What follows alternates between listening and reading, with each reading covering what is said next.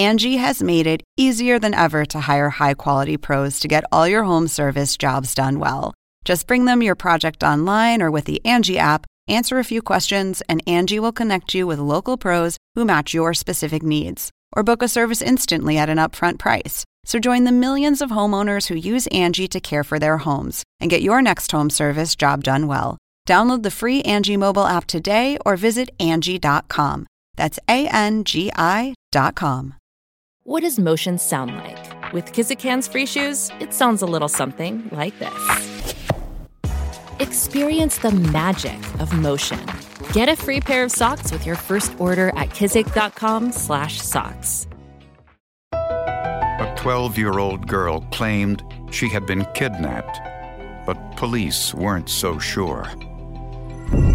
Her memory was too clear, her manner too unemotional, her heroism too unbelievable.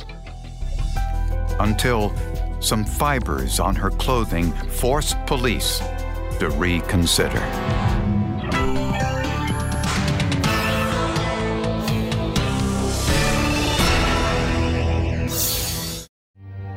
It happened on a Wednesday afternoon in Freeport, Texas. 12-year-old Dana Stinson walked to her Bible study at church just a few blocks from home. 2 hours later, when the class was over, Dana didn't return home. Her mother went looking for her and was advised by the teacher that she had never appeared in class. And then police got involved. I knew it right away. My stomach went into knots. My legs were shaking. I was just certain something had happened. Their neighbors joined in the search, but found no sign of the young girl.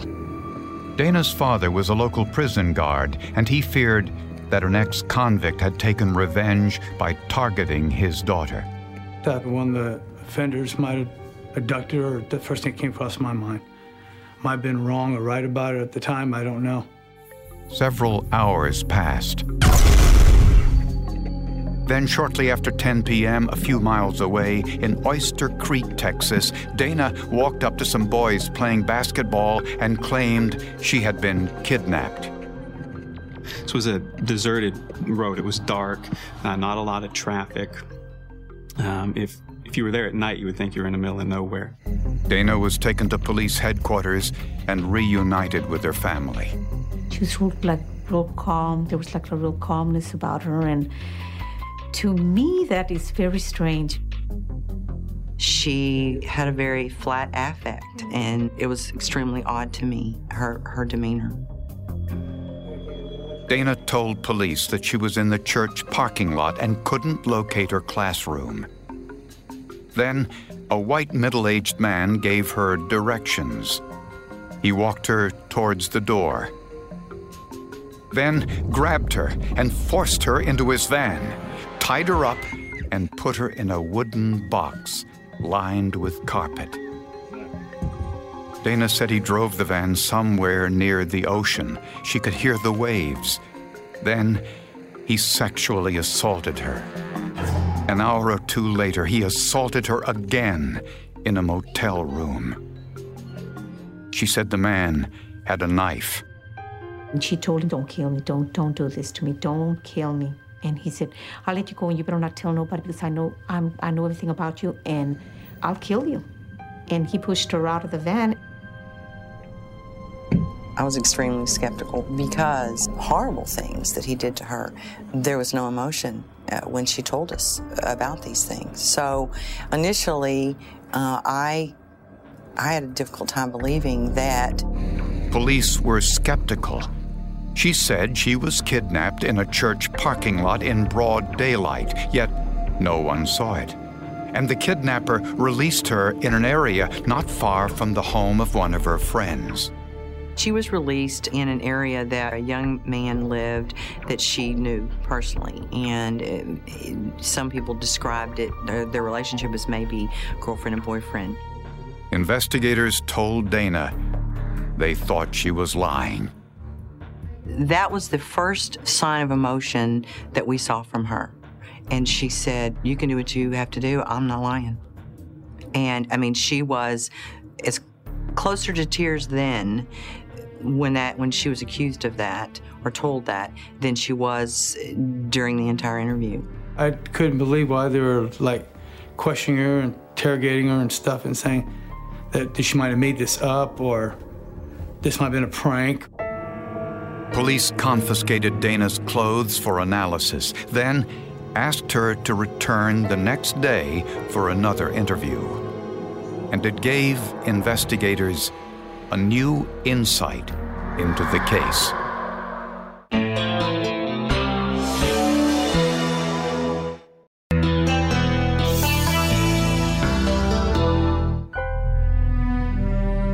The day after Dana Stinson's alleged kidnapping, she returned to police headquarters for a second interview. They wanted to make sure her story didn't vary. This time, investigators saw something that wasn't clearly visible the night before. I can see what looked to be burn marks or red marks around both of her wrists, red marks at the outset of her eyes, red marks around her mouth where it appears that there's been some type of tape or something placed around her. Dana said these were caused by the tape the kidnapper used over her mouth and around her wrists. Gradually, police began to believe her. And she told Detective Dietrich in no uncertain terms, "I am not lying. Exactly what I told you has happened." Her parents took Dana to the hospital for a physical examination, but by this time, potential forensic evidence was gone. She should have gone to the hospital sooner. She didn't. Had she gone sooner, I'm not sure they ultimately would have recovered any DNA, but we always try to, as part of procedure, get the victim to the hospital as soon as possible to be checked out. Fortunately, police had Dana's clothes. A pair of jeans, a pullover, and some socks were given to trace evidence analyst Devin Krakow-Stasha. Using tape lifts, she found numerous fibers. It wasn't like I just found one or two of these carpet fibers. I had multiple of these fibers from different articles of her clothing. You could not ask for much better than that. Magnified 400 times, Devin noticed that there were two different types of blue fibers, presumably from two different sources. One was a light blue, and it was a very sharp, angular, triangular shape. And then there was a lighter, kind of a bluish-gray fiber that was also triangular, but it was more round. The nodes weren't as sharp. Triangular or trilobal fibers are usually from carpet. There were other fibers on Dana's socks. These were round and small, the type normally seen in ropes. This was consistent with Dana saying her ankles were tied with rope. The investigation was taking a 180-degree turn. Now the forensic evidence was corroborating much of what Dana was saying. I was extremely impressed, even to the most minute detail. She remembered, and through the things that she went through, most adults wouldn't be able to remember the things that she remembered. Dana said her assailant was white with blonde hair, blue eyes, in his mid-40s, and had a medium build. He was driving a white van with tinted windows and the word "wood" painted on the glass. She said she was forced into a coffin-like box covered with blue carpet. And she remembered something else.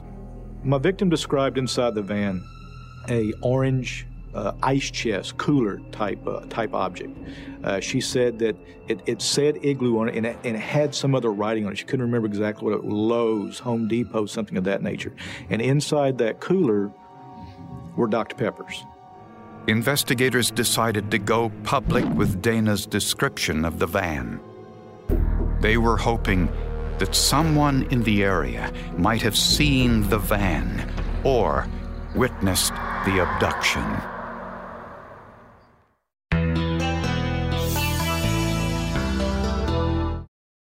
Angie has made it easier than ever to hire high-quality pros to get all your home service jobs done well. Whether it's routine maintenance, an emergency repair, or a dream project, Angie lets you compare quotes from multiple local pros, browse homeowner reviews, and even book a service instantly. Angie's been connecting people with skilled pros for nearly 30 years.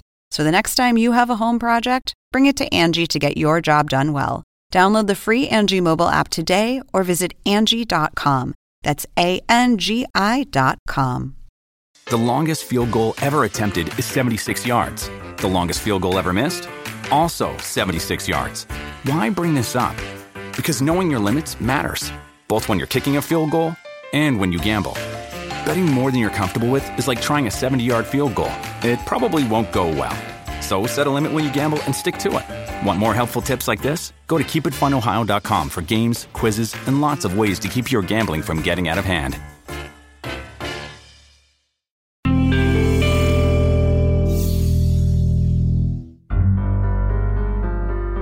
Two days after Dana Stinson's kidnapping, one of her neighbors contacted police saying he might have witnessed at least part of the abduction. He said, I saw a white van in the area. It said Surfside Floor and Tile on the side of it. I saw it in and around circling the church all afternoon. I saw it park at the church. I saw it leave the church around 5:30, 5:45, and it never returned. This was consistent with information Dana told investigators. The child in the case was able to describe a word. She remembered wood that was on the side of the van. Investigators checked the phone book and found a business called Surfside Installation, ceramic, vinyl, tile, and wood. The owner of the business was 36-year-old Randy Lee Allen, married for 17 years and the father of a 7-year-old boy. He had no criminal record. He was told that he may have been a witness to a crime, and would he voluntarily follow us to the police department? His response was, sure. Randy Lee Allen said he knew nothing about any kidnapping. He told police he was in a restaurant having dinner with his wife and child around the time of Dana's abduction. His wife corroborated his alibi. The case appeared to have hit a dead end. But police wanted one more thing from Randy Allen. They wanted to look inside his van, and he readily agreed.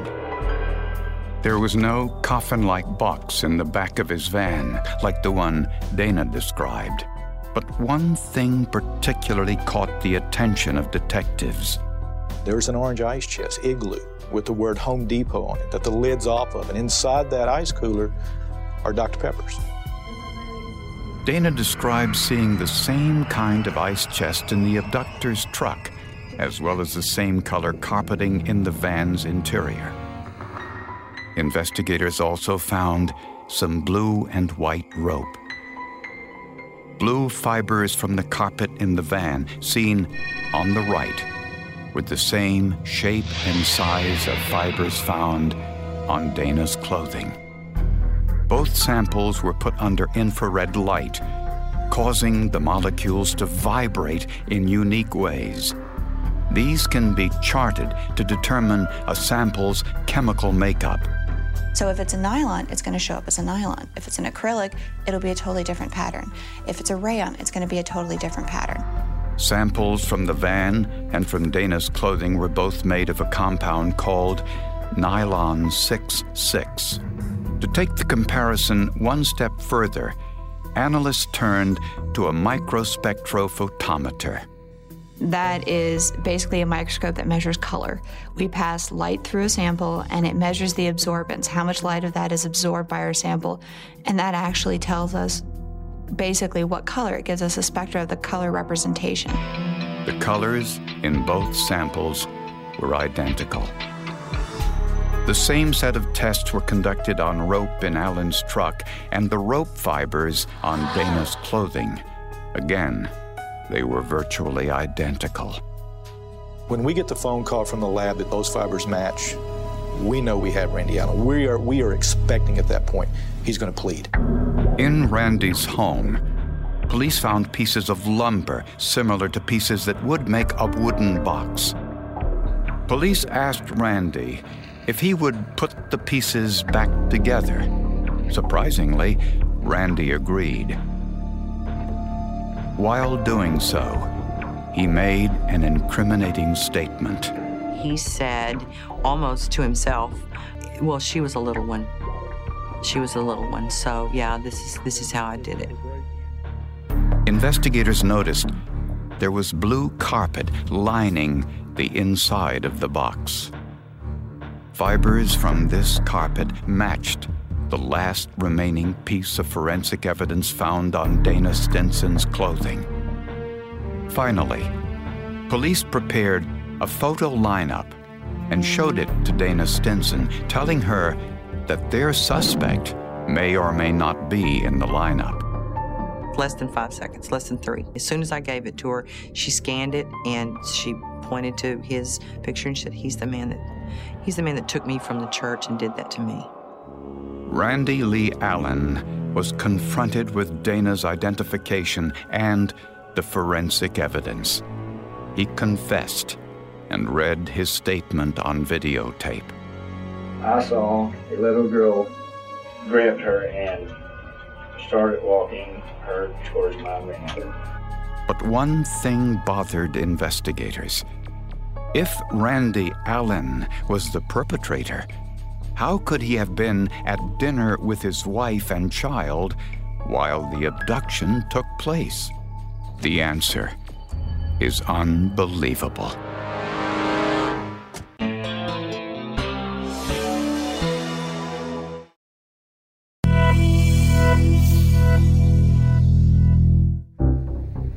When Randy Lee Allen confessed to the abduction and sexual assault of a 12-year-old girl, his friends, business associates, and particularly his wife could hardly believe it. She had been married to him for quite some time. They had a child together. She, of course, didn't want to believe that he was capable of this behavior. No one in his family wanted to believe that he was capable of this. And with good reason. The evidence showed a particularly calculated crime. Prosecutors believe Allen was cruising the neighborhood near Dana's church looking for a victim.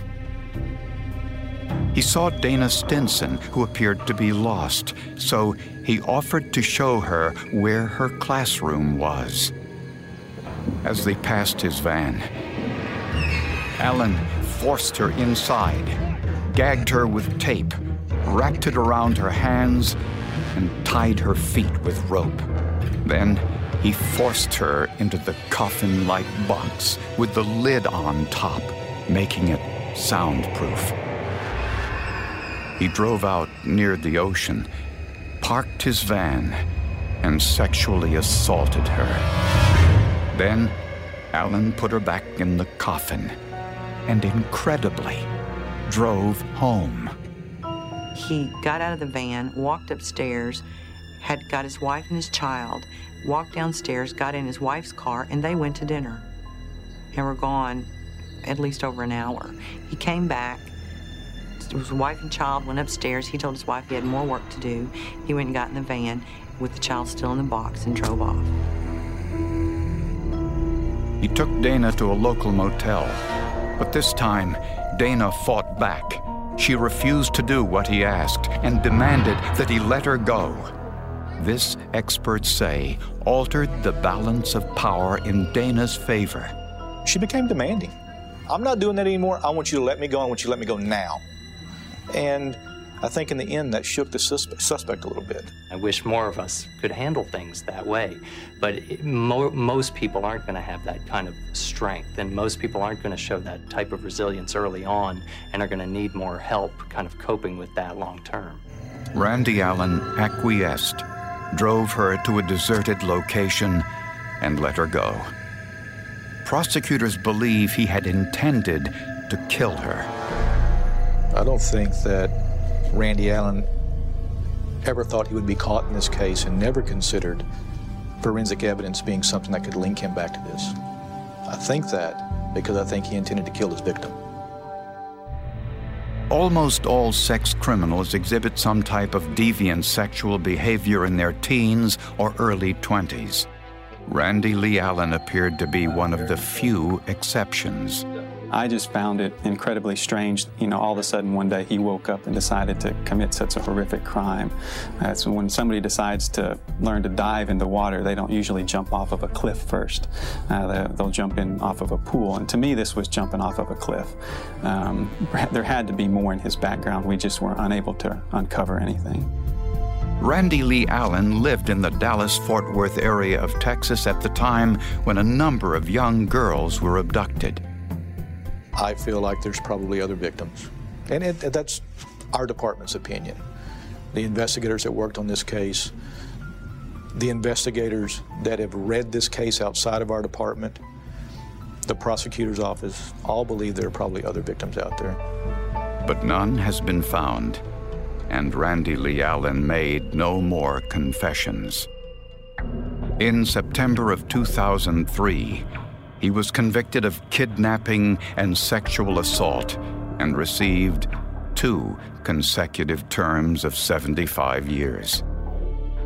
Dana Stinson is a pseudonym for the remarkable young girl who showed courage, determination, and whose near photographic memory helped solve the case. And the forensic evidence helped too. They can stick to her clothing and all that, her body. That's amazing. I can't believe how they can pick up something that small and make something stick like this, which I'm glad it did. Through science and all that. It's amazing how, you know, the world of forensics, it's how interesting it is and how from a tiny, tiny piece of nothing, they can find evidence. You know, that is very amazing. I find it very, very amazing. And like I told you, I mean, if I was young and I had to do it all over again, yes, I think I would go for forensics.